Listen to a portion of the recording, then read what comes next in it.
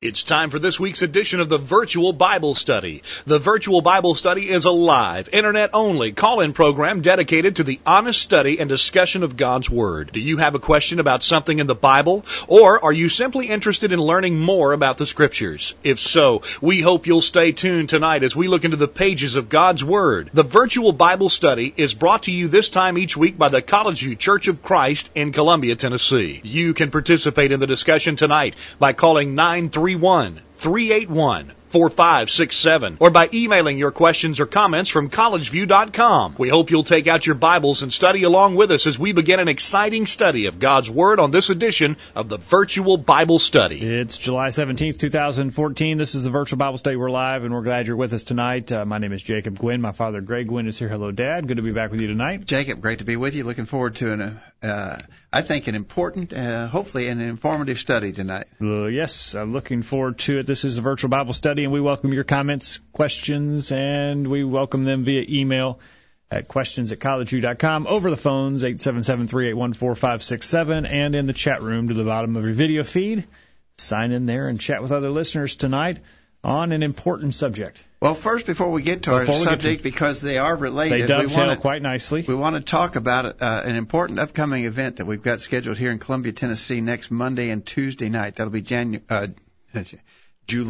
21st and 22nd. July 21st and 22nd, next Monday and Tuesday night, right here in Columbia, Tennessee. We're going to have a special event. We're just calling it a community Bible study. The event's going to be held at a public facility, a well-known building here in Columbia, the Memorial Building, which is just 2 blocks west of the downtown square. Easy to find if you're in the Middle Tennessee area, if you're within a driving distance of Columbia, Tennessee. We hope you'll come and join us next Monday, Tuesday night at 7 o'clock. We're going to have a 2-night study on the subject of homosexuality. Big time in the news. We hear about it all the time. I mean, Florida today, did you hear that? They struck down the same-sex marriage ban for parts of the state. It's falling like dominoes in the country. Yeah, we are hearing about it constantly. We're going to our guest speaker for this special session, these 2 special sessions, is going to be Kevin Clark. Kevin's an attorney from Birmingham, Alabama. He's well studied on these subjects from both a biblical point of view, from a legal point of view, and he's very knowledgeable about these recent court rulings and so forth.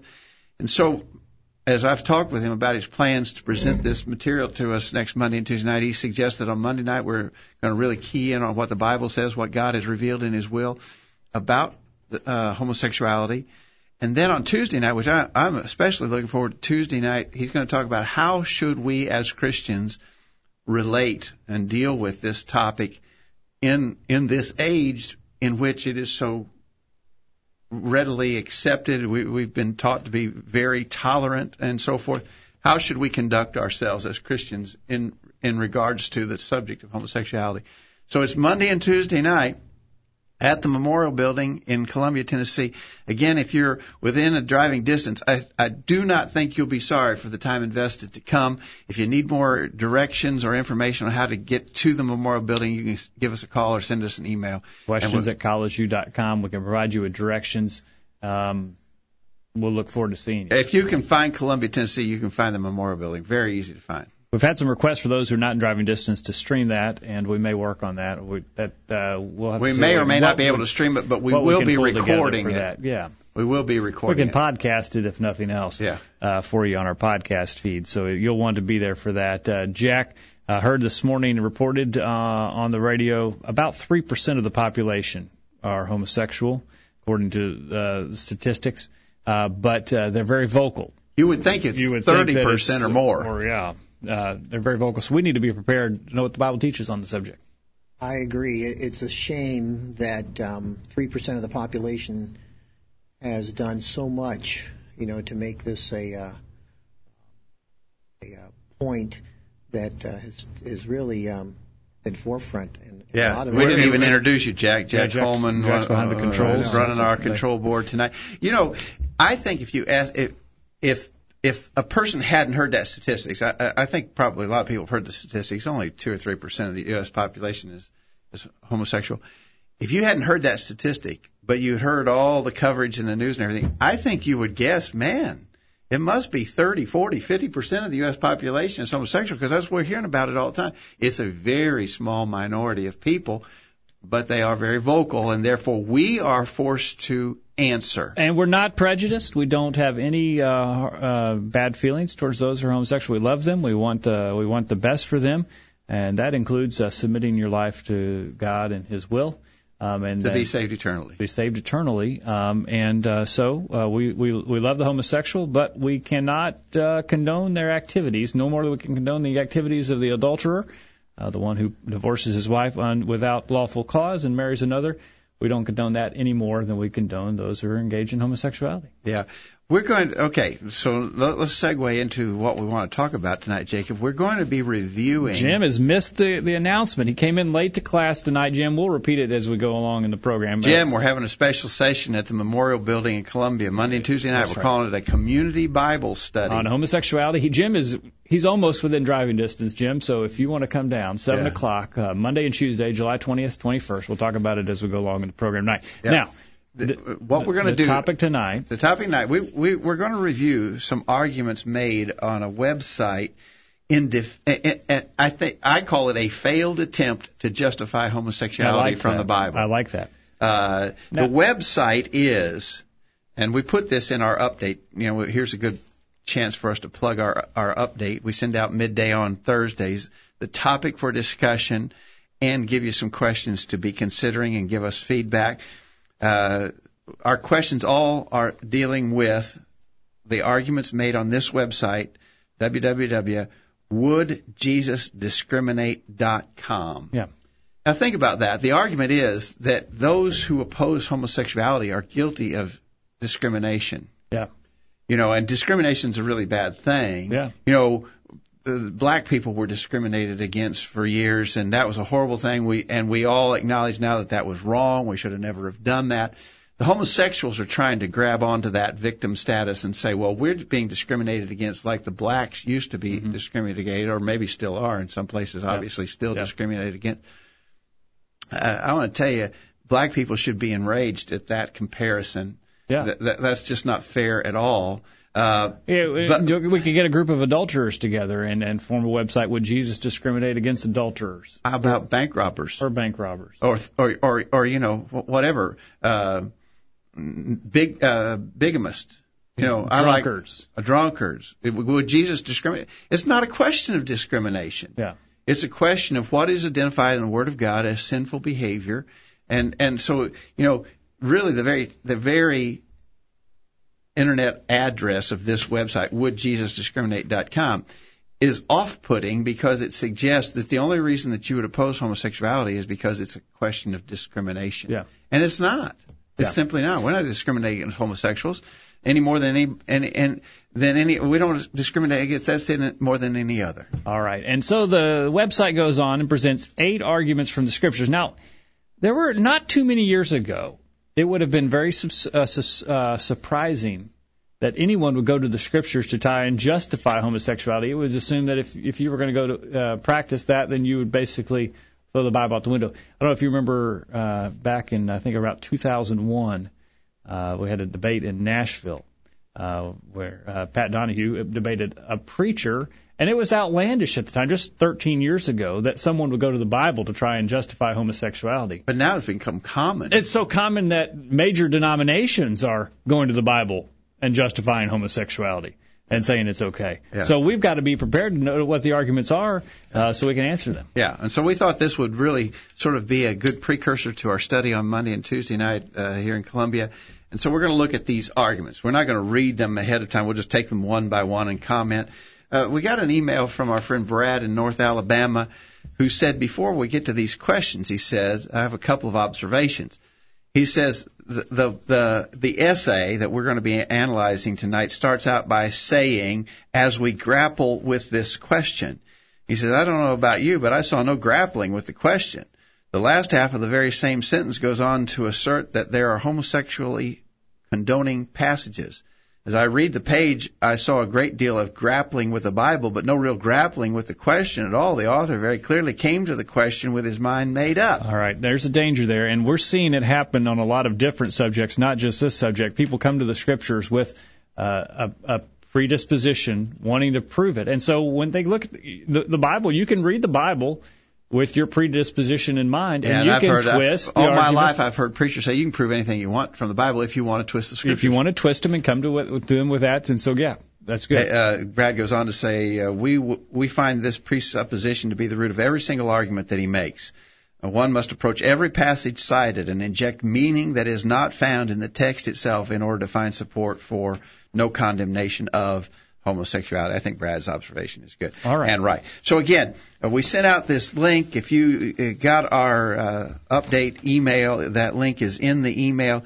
Or if you did not, you can go to this wouldjesusdiscriminate.com/biblical_evidence.html. Okay. So that's where you would find that if you want to look at it. We're going to read what this fellow says on the website and just try to deal with his arguments. Right. So let's take the first one. All right, the first argument. I had not heard this one before. The first argument is Jesus affirmed a gay couple, and he references Matthew 8:5-13. Okay. And in that passage, Jesus did a miracle of healing, and I think most will remember that it was the case of a centurion who, he says, Matthew 8:5, then Jesus was entered into Capernaum. There came unto him a centurion, beseeching him and saying, Lord, my servant lieth at home sick of the palsy, grievously tormented. Jesus said, I will come and heal him. The centurion answered and said, Lord, I'm not worthy, and so on. But anyway, Jesus heals this servant of the centurion. The argument made on the webpage is the Greek word that the Roman centurion uses in this passage to describe the sick man, pais, P-A-I-S, if you want to transliterate it into English letters, pais, is the same word used in ancient Greek to refer to same-gender parties. Wow. And so what this guy is arguing is that the centurion comes to Jesus and says, my homosexual partner is sick, and I want you to heal him. And Jesus did, without condemning the relationship. Now, unbelievable. I mean, just reading that in a quick, cursory way, would you ever come to that conclusion reading that text? Absolutely not. And Jesus' actions don't have to, if the word carried that meaning, Jesus' actions don't by implication condone it. Yeah. I would if someone if there was someone homosexual that was ill and I could do something to help that person, I would today, without condoning their activities. Yeah.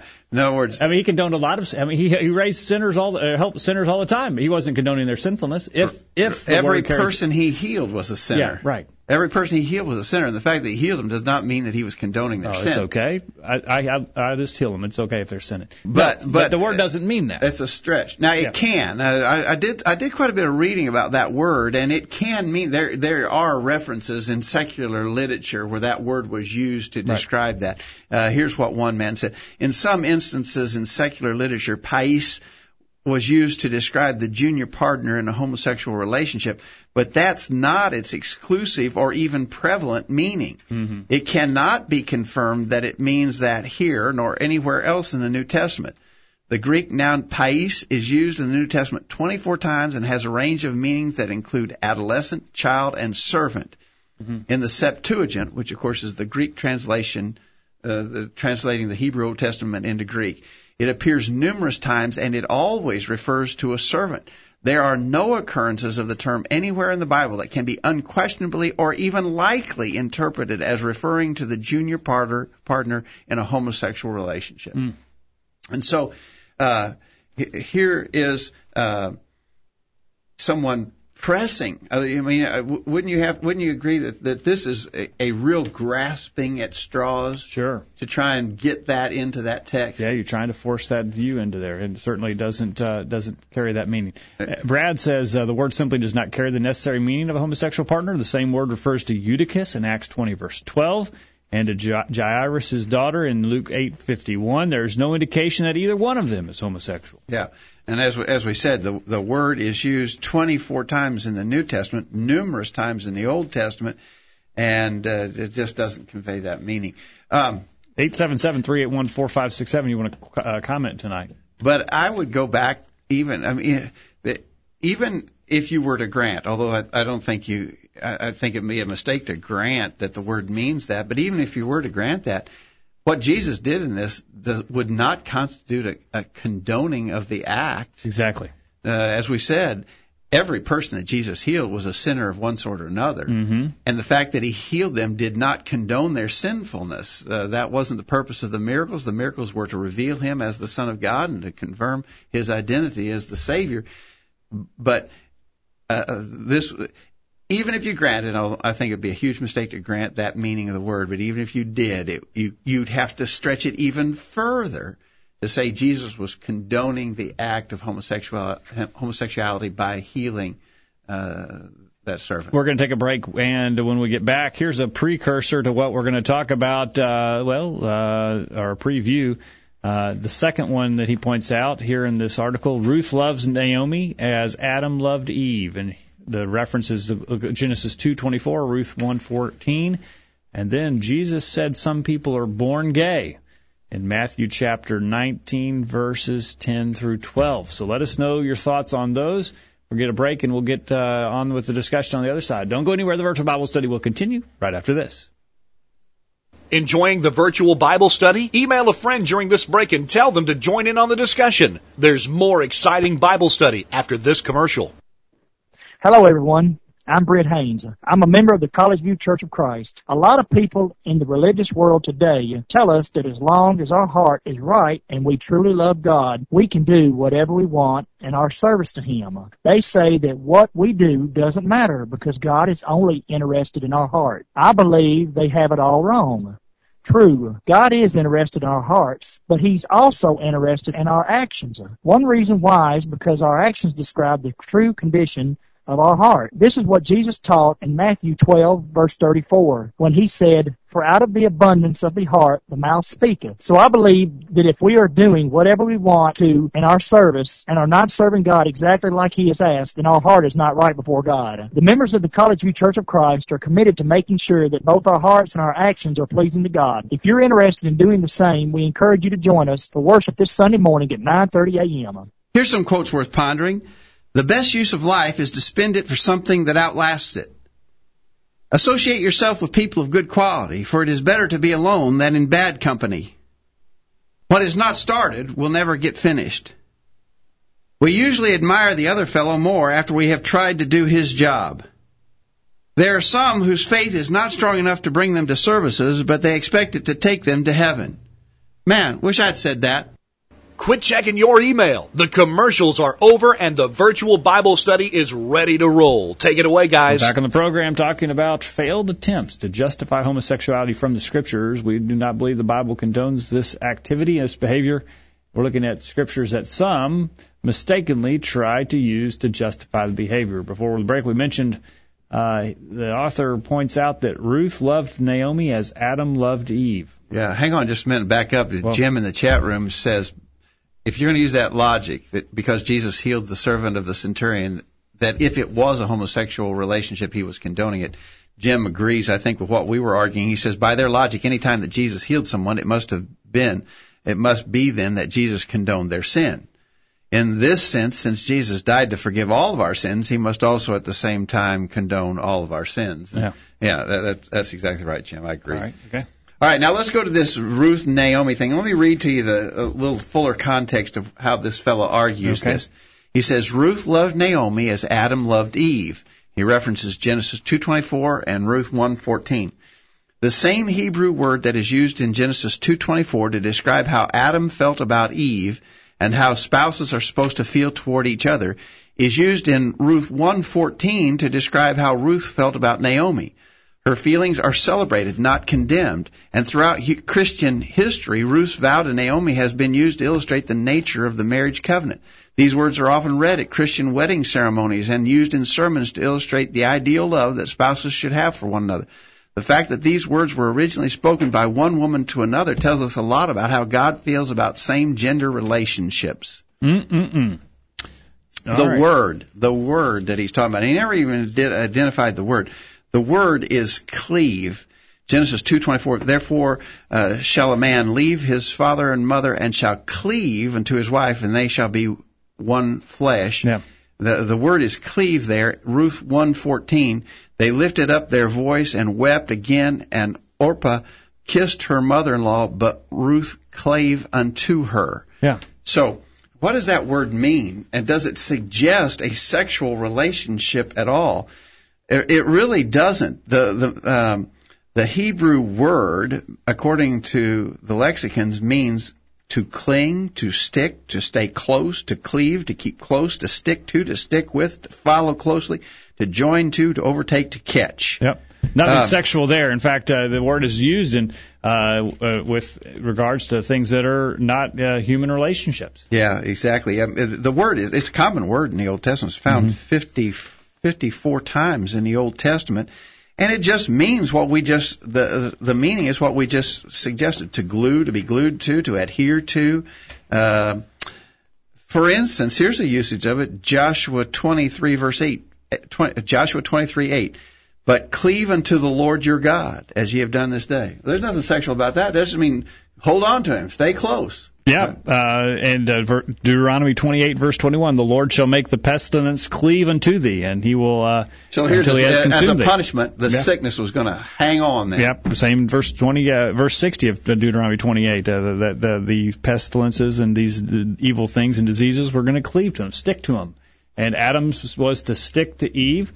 Ruth and Naomi stuck together. When we've talked about Adam and Eve, the cleave to his wife, we've said, that's sort of like the old super glue commercial. Right. It binds so tightly that you can't separate them without harming both parts that have been joined together. And that's not the sexual relationship there. That's the close relationship they're supposed to have. Husband and wife. Yeah. Now here, okay, I came up with one, Jacob, on this.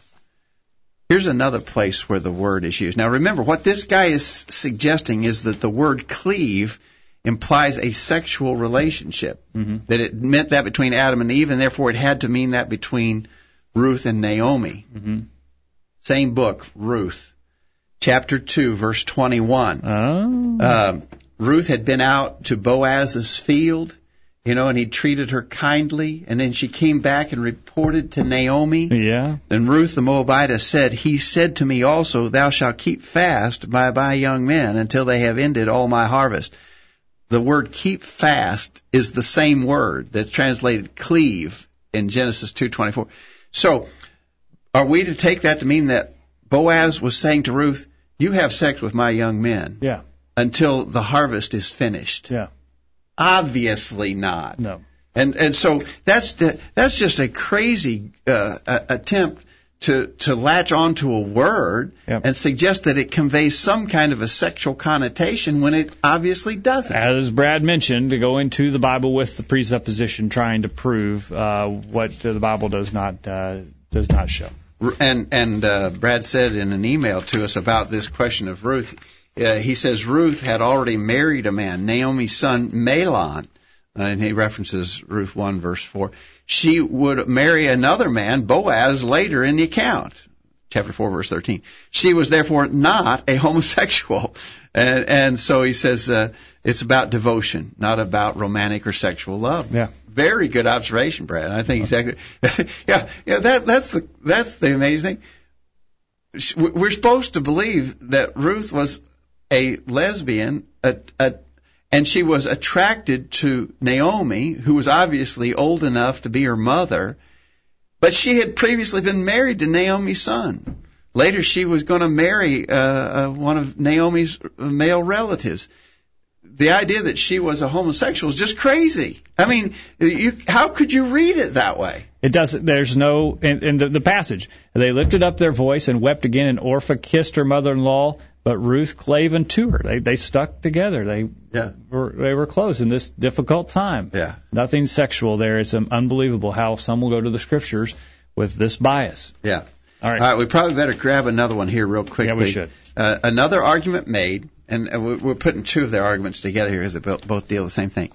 The man who wrote this, he never identifies himself by name, but the copyright is the Jesus Metropolitan Community Church. The website is woulddjesusdiscriminate.com. Here's another argument he makes. Jesus said some men Jesus said some are born gay, and he references Matthew 19, verses 10 through 12. Here Jesus refers to, quote, eunuchs who have been so from birth, unquote. This terminology, born eunuchs, was used in the ancient world to refer to homosexual men. Jesus indicates that being a born eunuch is a gift from God. And then he goes on to say, the early church welcomed a gay man, Acts 8, verses 26 through 40. In the ancient world, eunuchs were widely associated with homosexuality. Here, of course, he's talking about the Ethiopian eunuch in Acts 8, beginning verse 26. He says, here, a self-avowed eunuch is welcomed in the early church without any concerns about his sexual orientation. He was welcomed on the same basis as other people, his faith in Jesus Christ. So he is affirming that the Ethiopian eunuch was, without question, apparently, a homosexual, and that this expression in Matthew 19, eunuchs who have been so from birth or born eunuchs, it was a reference to homosexual men. What are we going to say about that? Well, I think it murders the context. That's not the point of the Scriptures. The point of the passage there is to abstain from sexual relations, not to be engaged in them. So, again, they're going with this presupposition to prove their case. I did some more reading about this one, Jay, because this one I thought, maybe deserved a little more attention. He's trying to latch on to a word that at least has some reference to sexuality, I guess, of a person. But here's what: 3 standard theological and lexical works of the Old and New Testament: the New International Dictionary of New Testament Theology, Kittle's Theological Dictionary of the New Testament, and the International Dictionary of Old Testament Theology and Exegesis, all state the standard historical understanding of the word eunuch is of a castrated man used as a harem guard. None of these works implied the word could be used to describe a person disposed to homosexual persuasion. Yeah. This is of a novel, modern invention. Unbelievable. So, the authorities say that's not what that word means. Let's just look at the context again. Jesus is given the instructions about divorce and remarriage. Yeah. His disciples said unto him, verse 10, if such is the case of the man with his wife, it is better not to marry. So Jesus gives this strict regulation about divorce and remarriage. The disciples say, oh, wow, well, it'd be better not to marry. And so if we're to take this person's interpretation on this, where Jesus said, some are eunuchs who are born that way. So Jesus said, well, no, don't get married, just be homosexual instead. Yeah, get this. Read that now in Matthew chapter 19. The verses that he's referencing here, Matthew chapter 19, verses 10 through 12, his disciples said to him. Now remember, in the verses just preceding, he'd been asked a question about divorce. And so the context is of men marrying and divorcing women. Mm-hmm. And so at the end of that discussion, verse 10, his disciples said unto him, if the case of a man be so with his wife, it is not good to marry. But he said to them, all men cannot receive this saying, save they to whom it is given. For there are some eunuchs which were so born from their mother's womb. There are some eunuchs which were made eunuchs of men, and there be some eunuchs which have made themselves eunuch for the kingdom of heaven's sake. He that is able to receive it, let him receive it. So, if we're to believe this word eunuch means homosexual, Jesus was saying there are some homosexuals who were born that way from their mother's womb. And there are some homosexuals which were made homosexuals by men, and there are homosexuals which have made themselves homosexuals, notice, for the kingdom of heaven's sake. Yeah. He that is able to receive it. How would becoming a homosexual be of a benefit to the kingdom? Right. Why would that even fit the description of those words? Brad, I think, has really nailed this. He's written a little bit more. He says, eunuchs were emasculated, not homosexual. Again, the word simply did not mean what they say it meant. Thayer's first definition of the word is bedkeeper or bed guard in the palace of an oriental monarch who had numerous wives. One can see why a monarch would want an emasculated man in this position. A eunuch would not be subject to the temptation to take sexual advantage of the king's wives over whom he had some authority. Regarding the author's insistence that eunuchs born thus from their mother's womb refers to men born homosexuals, this interpretation is forced in a big way. Number one, why would Jesus answer the Pharisees' question about marriage and divorce by talking about homosexuality? Second, it does not fit that someone would become a homosexual for the sake of the kingdom of heaven. Nothing anywhere in Scripture indicates that turning to homosexuality is the preferred option for any reason. Finally, given that he is essentially telling the Pharisees that there are situations in which they are not allowed to remarry, celibacy is the only logical thing Jesus could be talking about. Therefore, eunuchs made so by men are previously intact men who have been emasculated. Eunuchs at birth are men who were born with some deformity, and eunuchs for the kingdom's sake are men who are intact but who choose celibacy, such as Paul did, in order to work in the kingdom or to comply with Jesus' teaching here in the event of an unscriptural divorce. Mm-hmm. I think that Brad has really nailed that. Thank you, Brad. Now, there is, have we got time here a minute? You're pushing it, but go ahead. There are a couple of references that the homosexuals like to reference the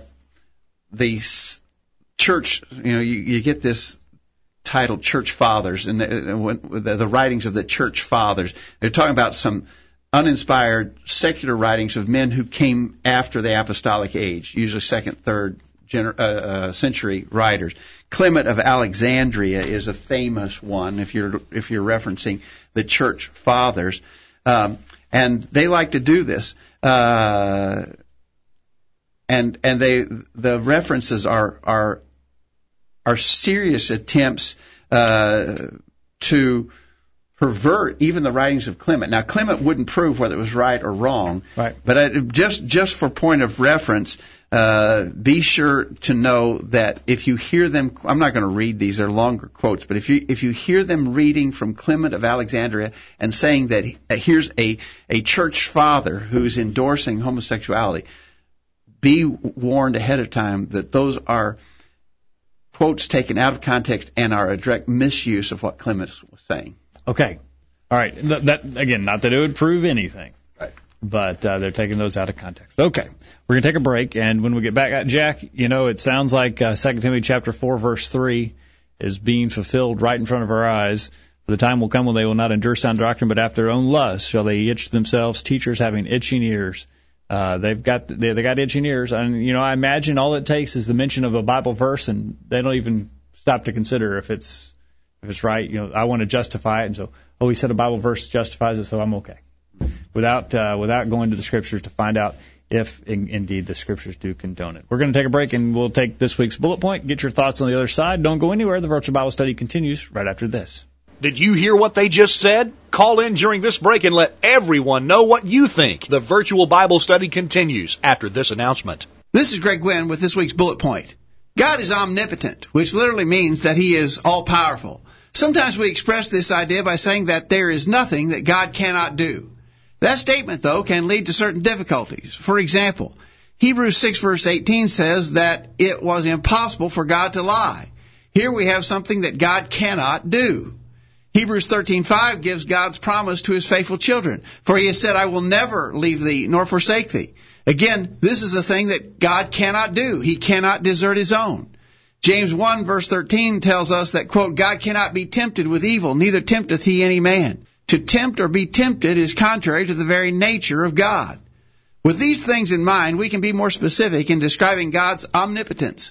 God has the power to do everything that is in harmony with His basic nature and His expressed will, but He can never do anything that would contradict His promises or violate His holy and just character.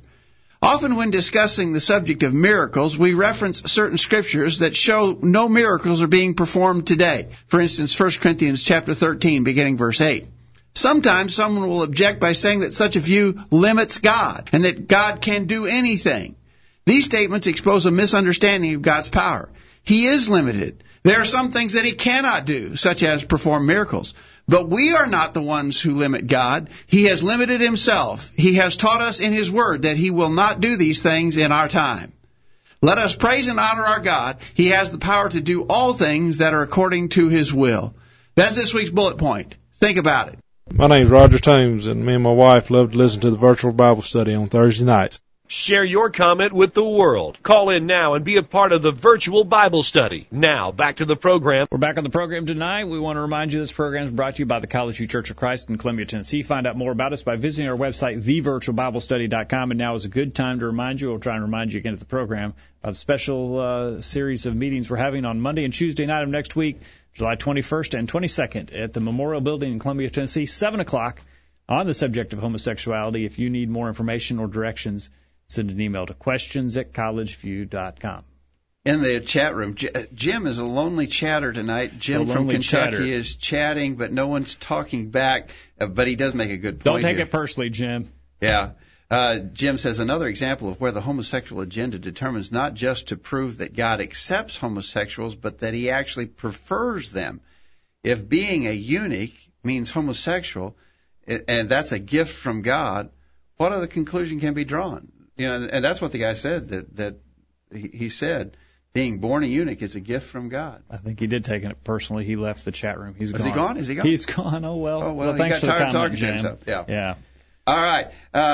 Maybe his wife took him to get some treatment for that problem. All right, go ahead. All right. So the next one that we want to talk about is one of the ones that I think probably most people have heard. This is a pretty common one. David loved Jonathan more than women. 2 Samuel chapter 1, verse 26. At Jonathan's funeral, David declares that he loved Jonathan more than any woman. This is just one of the several Bible passages that describe and celebrate an intense love between these two men that went well beyond friendship. Mm-hmm. And, of course, what he's saying is that they were homosexual lovers. Mm-hmm. I don't know. There's several ways to go about that, but one that I would use is to simply say, I have no doubt in my mind that King David, was a heterosexual. Oh, yeah? I mean, what's one of the episodes that David was most famous for? David was most famous for the sin with Bathsheba. Yeah, that would have been after this point. He had multiple wives. Yeah. I don't know.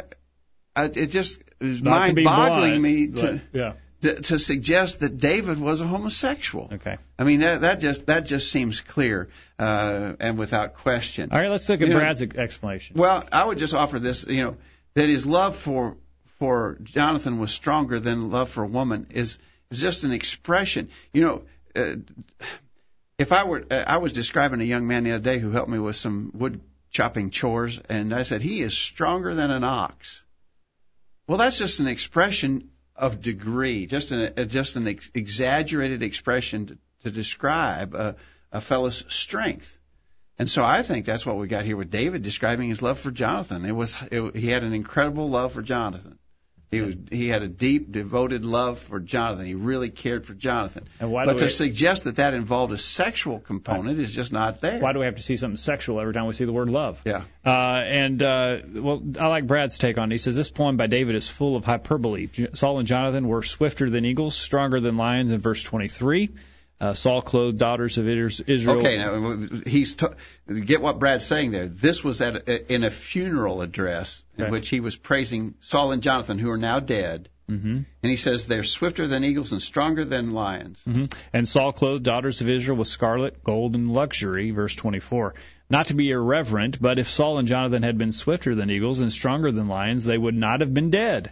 And certainly not every woman in Israel was arrayed in scarlet and gold. Clearly, David is expressing his affection for Jonathan in hyperbole. Hyperbole is a figure of speech of exaggeration for emphasis. Mm-hmm. Okay. So again, I think that's a real stretch.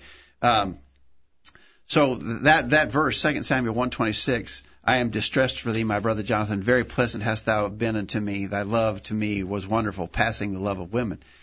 But notice what Jonathan had said concerning his devotion to David. If you go back to 1 Samuel 18, beginning verse 1, it came to pass when he had made an end of speaking to Saul that the soul of Jonathan was knit with the soul of David, and Jonathan loved him as his own soul.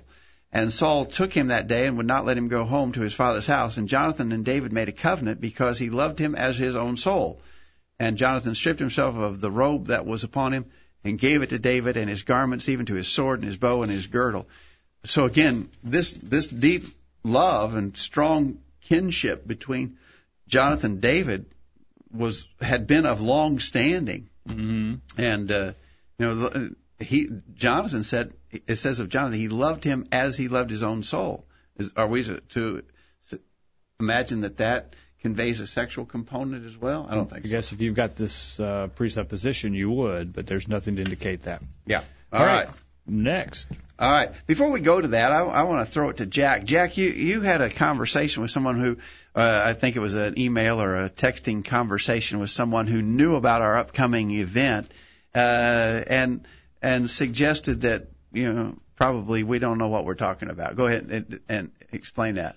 Yeah. They just simply had a comment when they saw the post that learning about our upcoming event. Learning about our upcoming meeting on Facebook.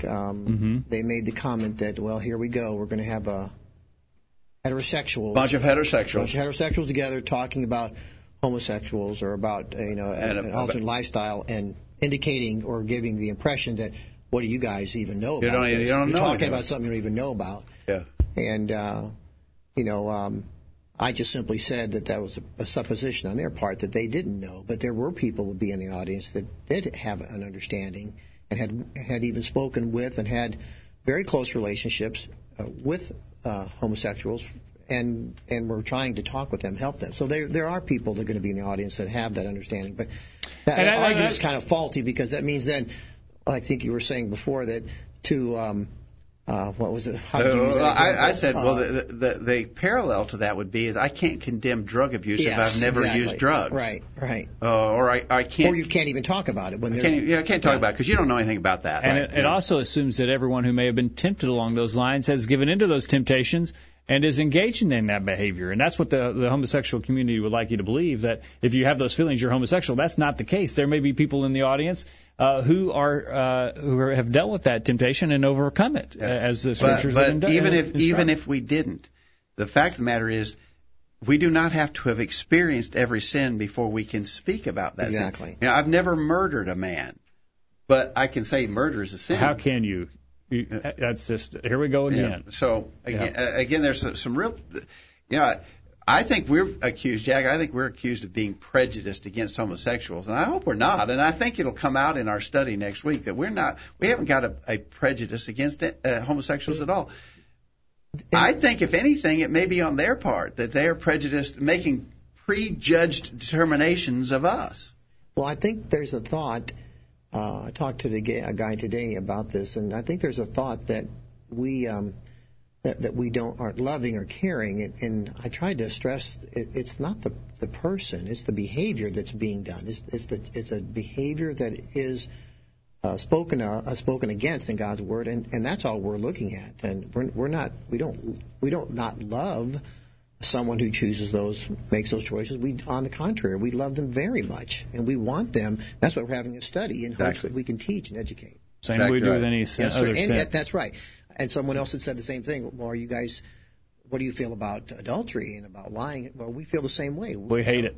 We hate it, and we've spoken about those things. It's our job, as Paul said in Acts 20:26, 27, to declare the full counsel of God. That's what we're trying to do. That's right. Thanks, and we don't have any axe to grind. We just, the Scriptures are against it, and so we've got to be. That's it. Let's go real quickly and get one more here before the break, and then we're going to have to hurry to the end of the hour. Another argument made on the website wouldjesusdiscriminate.com. He says idol worship and rejection of God, Romans 1, beginning verse 21. I think many will be familiar with Romans chapter 1, verse 21. Paul was describing the pagan Gentile world and the things that they were involved in. And he says in these verses, of course, I think if you wanted to find a New Testament condemnation of the sin of homosexuality, it would be hard to find a plainer one than Romans chapter 1, verse 26, beginning, for this cause God gave them up to vile affections, for even their women did change the natural use into that which is against nature. And likewise also the men, leaving the natural use of the woman, burned in their lust one toward another, men with men, working that which is unseemly, and receiving in themselves that recompense of their error which was meet. Now, his explanation of this is, in these verses, he says, Paul condemns idol worshipers and God haters. According to Paul, these God haters experiment with gay sex only as a way of seeking new thrills or in cultic worship. Clearly, he is not speaking about innately gay and lesbian people who love God and want to honor God while living with integrity as who they are. In other words, he says he's not denying that homosexual acts are being described in this text, but he's saying it's only that those acts, when done as a form of idol worship or pagan worship, cultic worship, or as a sign of that you hate God and you're rebelling against God. Okay. Well, in fact, they did. It does appear there was some idolatry here in verse 23. But you notice that God gave them up to uncleanness in the lust of their hearts, to dishonor their bodies among themselves. So that the idolatry and what they were doing are two separate things here. God gave them up to that sin as a result of their rejection of God. Yeah. And there's a whole list of other sins that they were also guilty of in verse 29. They were filled with all unrighteousness, fornication, wickedness, covetousness, maliciousness, full of envy, murder, debate, deceit, malignity, whisperers, backbiters, haters of God, despiteful, proud, boasters, inventors of evil things, disobedient parents, without understanding, covenant breakers, without natural affection, implacable, unmerciful, who knowing the judgment of God that they which commit such things are worthy of death not only do the same, but have pleasure in them that do them. Yes, we agree that the pagan Gentile world was given to idolatry and paganism, but that's not to say that only in the context of pagan idolatrous worship would those sins be condemned. In other words, a person who was not an idol worshiper, would it be okay for him to commit fornication? Right. A person who was not an idol worshiper, would it be all right for him to be disobedient to parents? Or a backbiter? Would it be okay for a person, as long as it wasn't done in the context of idol worshiper, would it be okay to be a murderer? Yeah. No. I mean, the sin, certainly the context is describing pagan Gentiles, and we know that they definitely were involved in idol worship. But to say that, therefore, only in the context of idol worship does the context condemn anything is just wrong. Yeah. Furthermore, in verse 26, the women have exchanged the natural use for what is against nature. So it's God not says natural. It's against nature. And verse 27, likewise also the men leaving the natural use of the women, burning the lust one for another, men with men committing what is shameful. So it's against nature and it's shameful, the act of homosexuality. But you know, the homosexuals would say for a person who has that orientation, it's not unnatural. It's natural.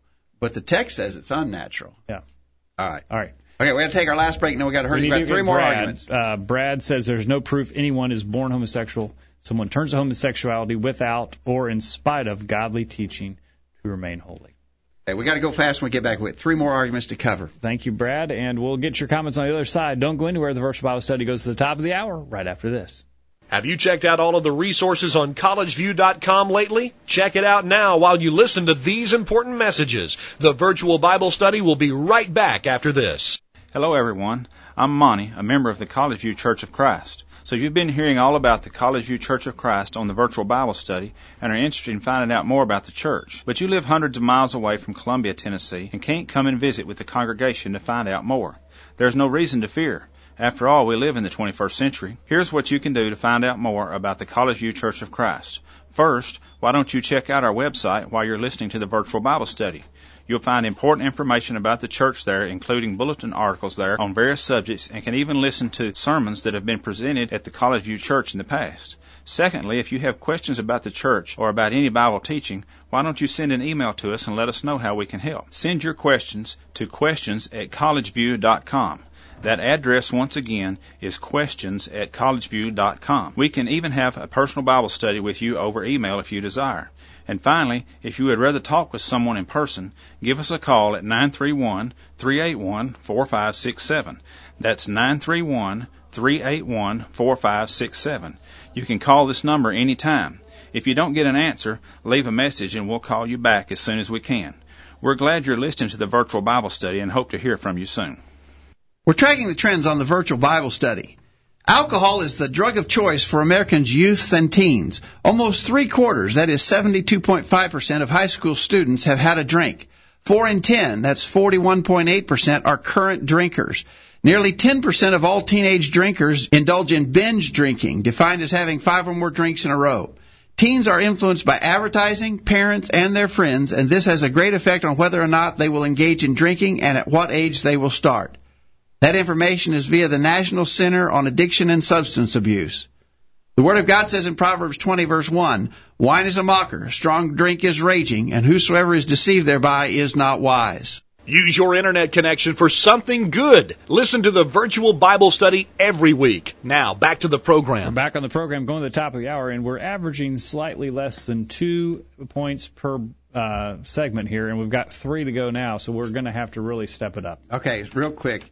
At this website, woulddjesusdiscriminate.com, the argument is made concerning the condemnations of homosexual conduct in Leviticus 18 and 20, Israel's Holiness Guide. Mm-hmm. In other words, in the book of Leviticus, there's some plain statements condemning homosexuality. There's just no doubt about it.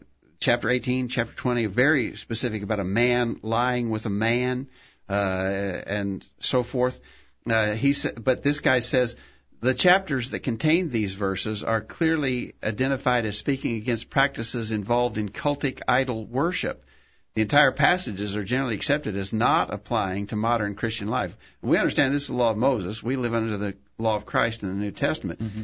But to dismiss all that is said in Leviticus 18 and 19 is certainly wrong to say that it's only condemned, again, in the context of idol worship.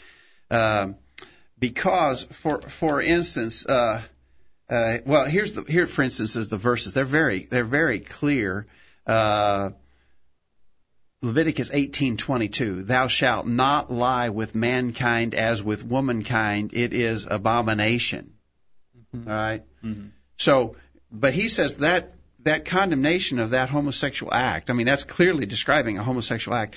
He's saying it's only condemned because it is those things were associated with cultic idol worship. Well, now, wait a minute.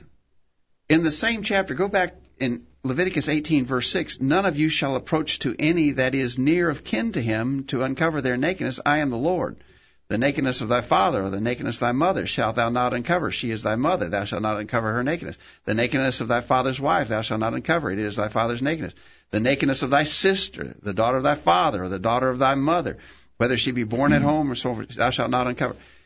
So it's talking about incest there, right? Right. Well, if the argument is true that Leviticus 18 is only condemning homosexuality in the context of idol worship, that homosexuality is okay, generally, just so long as it's not an act done in cultic idol worship, well, then what about incest? You'd have to say the same thing about incest. Incest is okay as long as it's not being done as a pagan act. Would that be true? You would think. It would have to be so. Yep. And then you could say the same thing over in chapter 20. And anyway, we're short on time, but that argument just fails badly. All right? All right. Let's look at what Brad says. He has an interesting point. He says, I do not argue that Leviticus 18 and 20 are the reason why we should not practice homosexuality today. We do not either, Brad, but it does show that God did have I think that's a major point. That wouldn't be our main argument about against homosexuality. But it does show it's a time, right. Throughout time, God has had this view. Nevertheless, God did not attribute the Canaanites' abominations to religion. He simply condemned them as abominable and forbade Israel to walk in their footsteps. Not every bad behavior in the Old Testament had to do with idolatry. An atheist could practice incest, which is also condemned in Leviticus 18, as you pointed out, Dad, and it would not make it right simply because he was not practicing it as a pagan ritual. Interesting. Yeah, I think exactly right. Right on, Brad. Right on.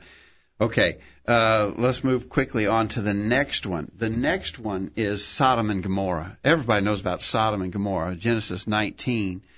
This guy says the Genesis 19 account of Sodom and Gomorrah is a story of attempted gang rape of two outsiders. Mm-hmm. It says nothing about loving gay relationships and actually condemns the sort of violence sometimes done to gays and lesbians. Let's stop there for a minute because he's got another passage he wants to consider too. Okay. So the only thing wrong with Sodom in Genesis 19 is that they were trying to gang rape those two messengers of God who had come into the city. But it wasn't condemning homosexuality. It was just condemning attempted gang rape. Yeah.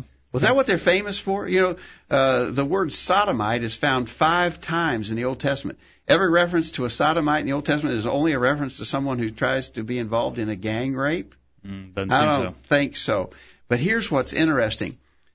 The sin of Sodom, now, the episode that he's talking about is in Genesis 19. Go back to Genesis 18. In Genesis 18, verse 20, the messengers told Abraham that Sodom was going to be punished because, notice, Genesis 18:20, the Lord said, because the cry of Sodom and Gomorrah is great, because their sin is very grievous. What was their sin? Yeah. Were they, if it was gang rape, were they famous for gang rape in Sodom? Even before those messengers got there and before the city was destroyed? In other words, the sin of Sodom was very grievous before those two guys got there, two angels actually, got to Sodom. The sin was well known and was very grievous. Well, what was the sin? Oh, it was the sin of gang rape. No, it was the sin of homosexuality. And the chapter 19 shows just how depraved they had gotten, that when these men came, they saw them as that future fails partners. badly. What's Brad says? Brad says the men of Sodom did not know that the men were angels. They burned in their lust for men, strange flesh, according to Jude. That's why they were condemned. Now, the other verse that he has, that he raises a question about, is Jude 7. And now this was a new one to me, and I just never heard this before. It's talking about verse 6, Jude verse 6, the angels which kept not their first estate but left their own habitation, he hath reserved in everlasting chains under darkness unto the day of judgment of the great day. Even as Sodom and Gomorrah and the cities about them in like manner, giving themselves over to fornication and going after strange flesh, are set forth for an example, suffering the vengeance of eternal fire. He says that Jude 7 talks about a first century Jewish legend that the women of Sodom had sex with male angels. Since it's about heterosexual sex between angels and humans, it clearly has nothing to do with gay relationships. I don't know how he's reading that. He talks about angels, verse 6. Then he makes another. In other words, what he's showing is that God punishes. He says in verse 5, I'll put you in remembrance. In other words, these are reminders. And he reminds them about angels who kept not their first state. Then he reminds them of Sodom and Gomorrah, talks about their fornication, which is sexual sin, and specifically identifies that as going after strange flesh. I don't know where he gets this. I mean, there may be some legend, some Jewish legend of the first century, but that's not what Jude was. Jude wasn't writing about legends. He was writing about actual events. If it was legends, what's he teaching against? If it's just some kind of fable, Paul Bunyan or something, what does that teach us? I'm still in doubt about how that Jude 7 argument plays out. Okay. Real quickly, the last one Brad says the men of Sodom did not know that the men were angels. They burned in their lust for men, strange flesh, according to Jude. That's why they were condemned. Jude 7 talks about no such thing. Again, the author imposes the interpretation from outside the text rather than extracting Jude's meaning from the text. All right, and then finally, the last one is from the arguments from 1 Corinthians 6, verses 9 through 10, and 1 Timothy 1, verse 10. Now, again, really plain passages condemning homosexuality. In 1 Corinthians chapter 6, verse 9 beginning, it says, Know ye not that the unrighteous shall not inherit the kingdom of God? Be not deceived, neither fornicators, nor idolaters, nor adulterers, nor effeminate, nor abusers of themselves of mankind, nor thieves, nor covetous, nor drunkards, nor revilers, nor extortioners shall inherit the kingdom of God. Now, the King James uses right at the end of verse 9, the effeminate and the abusers of themselves with mankind. The author of this website says the words translated effeminate and homosexual in these passages are obscure and difficult to translate. I guess they would be really? If you have an agenda. Well, I just did a quick search. Here's 8 Bible translations, and apparently the translators didn't have any difficulty translating that. They're translated as male prostitutes, homosexual offenders, homosexuals, sodomites, effeminate, homosexuals, effeminate, abusers of themselves of mankind, effeminate, abusers of themselves of mankind, effeminate, nor homosexuals, immoral, sex perverts, and homosexuals. Yeah. I don't think, it doesn't seem like the translators had a big lot of trouble translating those words. No. And then the other verse is 1 Timothy chapter 1. 1 Timothy chapter 1, verse 10 says, For whoremongers, for them that defile themselves with mankind, for men stealers, for liars, for perjured persons, if there be any other thing, that which is contrary to sound doctrine. Again, he says those are obscure words, hard to translate. Well, I got 8 Bible translation here that translate it: perverts, sodomites, homosexuals, them that defile themselves with mankind, abusers of themselves with men, homosexuals, sodomites, and homosexuals. Doesn't seem like the translators had a big lot of trouble translating that. You know, those statements are so plain that the best he can come up with is to say that those are obscure words, hard to translate. Well, that's if that's the best answer he's got, I don't think it's a very good answer, because all of the wordsmiths, the ones who know what words mean, understand the meaning of those words and translate them as such. Brad says genuine Greek scholars understand the word translated effeminate as a reference to homosexuality. It apparently wasn't a euphemism. The Greek word variously translated homosexual or sodomite in 1 Corinthians chapter 6, verse 9, is a compound word of the Greek words for male and coitus. Despite the claim of ambiguity, the word is really quite unequivocal: a man who beds males. Very clear. All right, thank you, Brad. All right, and in the chat room, Rick says men need to remember when God instituted the marriage relationship in Eden, he gave to man a helpmeet suitable for him. That helpmeet for the man was the woman, not another man. God then charged them to be fruitful, multiply, and replenish the earth.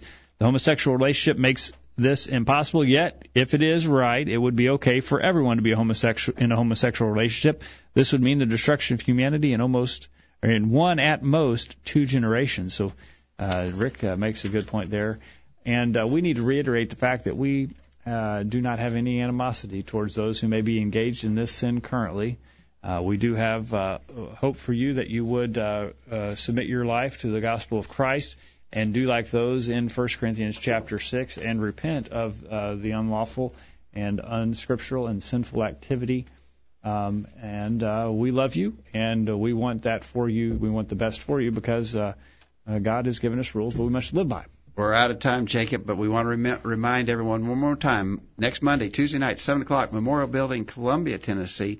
If you can come, you will not be sorry to invest the time to come and join us in a study of this important topic. 7 o'clock, July 21st and 22nd of 2014, Memorial Building. Find out more by giving us an email if you have questions. questions@collegeview.com. Jack, thank you for being here tonight. Appreciate your participation on the program. Thank you. And thank you for listening. We hope you benefited from our study and discussion of God's Word. Hope you make plans to be back here this time next week for another edition of the Virtual Bible Study. And in the meantime, we encourage you to put God first in your life, study His inspired Word of the Bible, and live by it every day. You'll never regret it.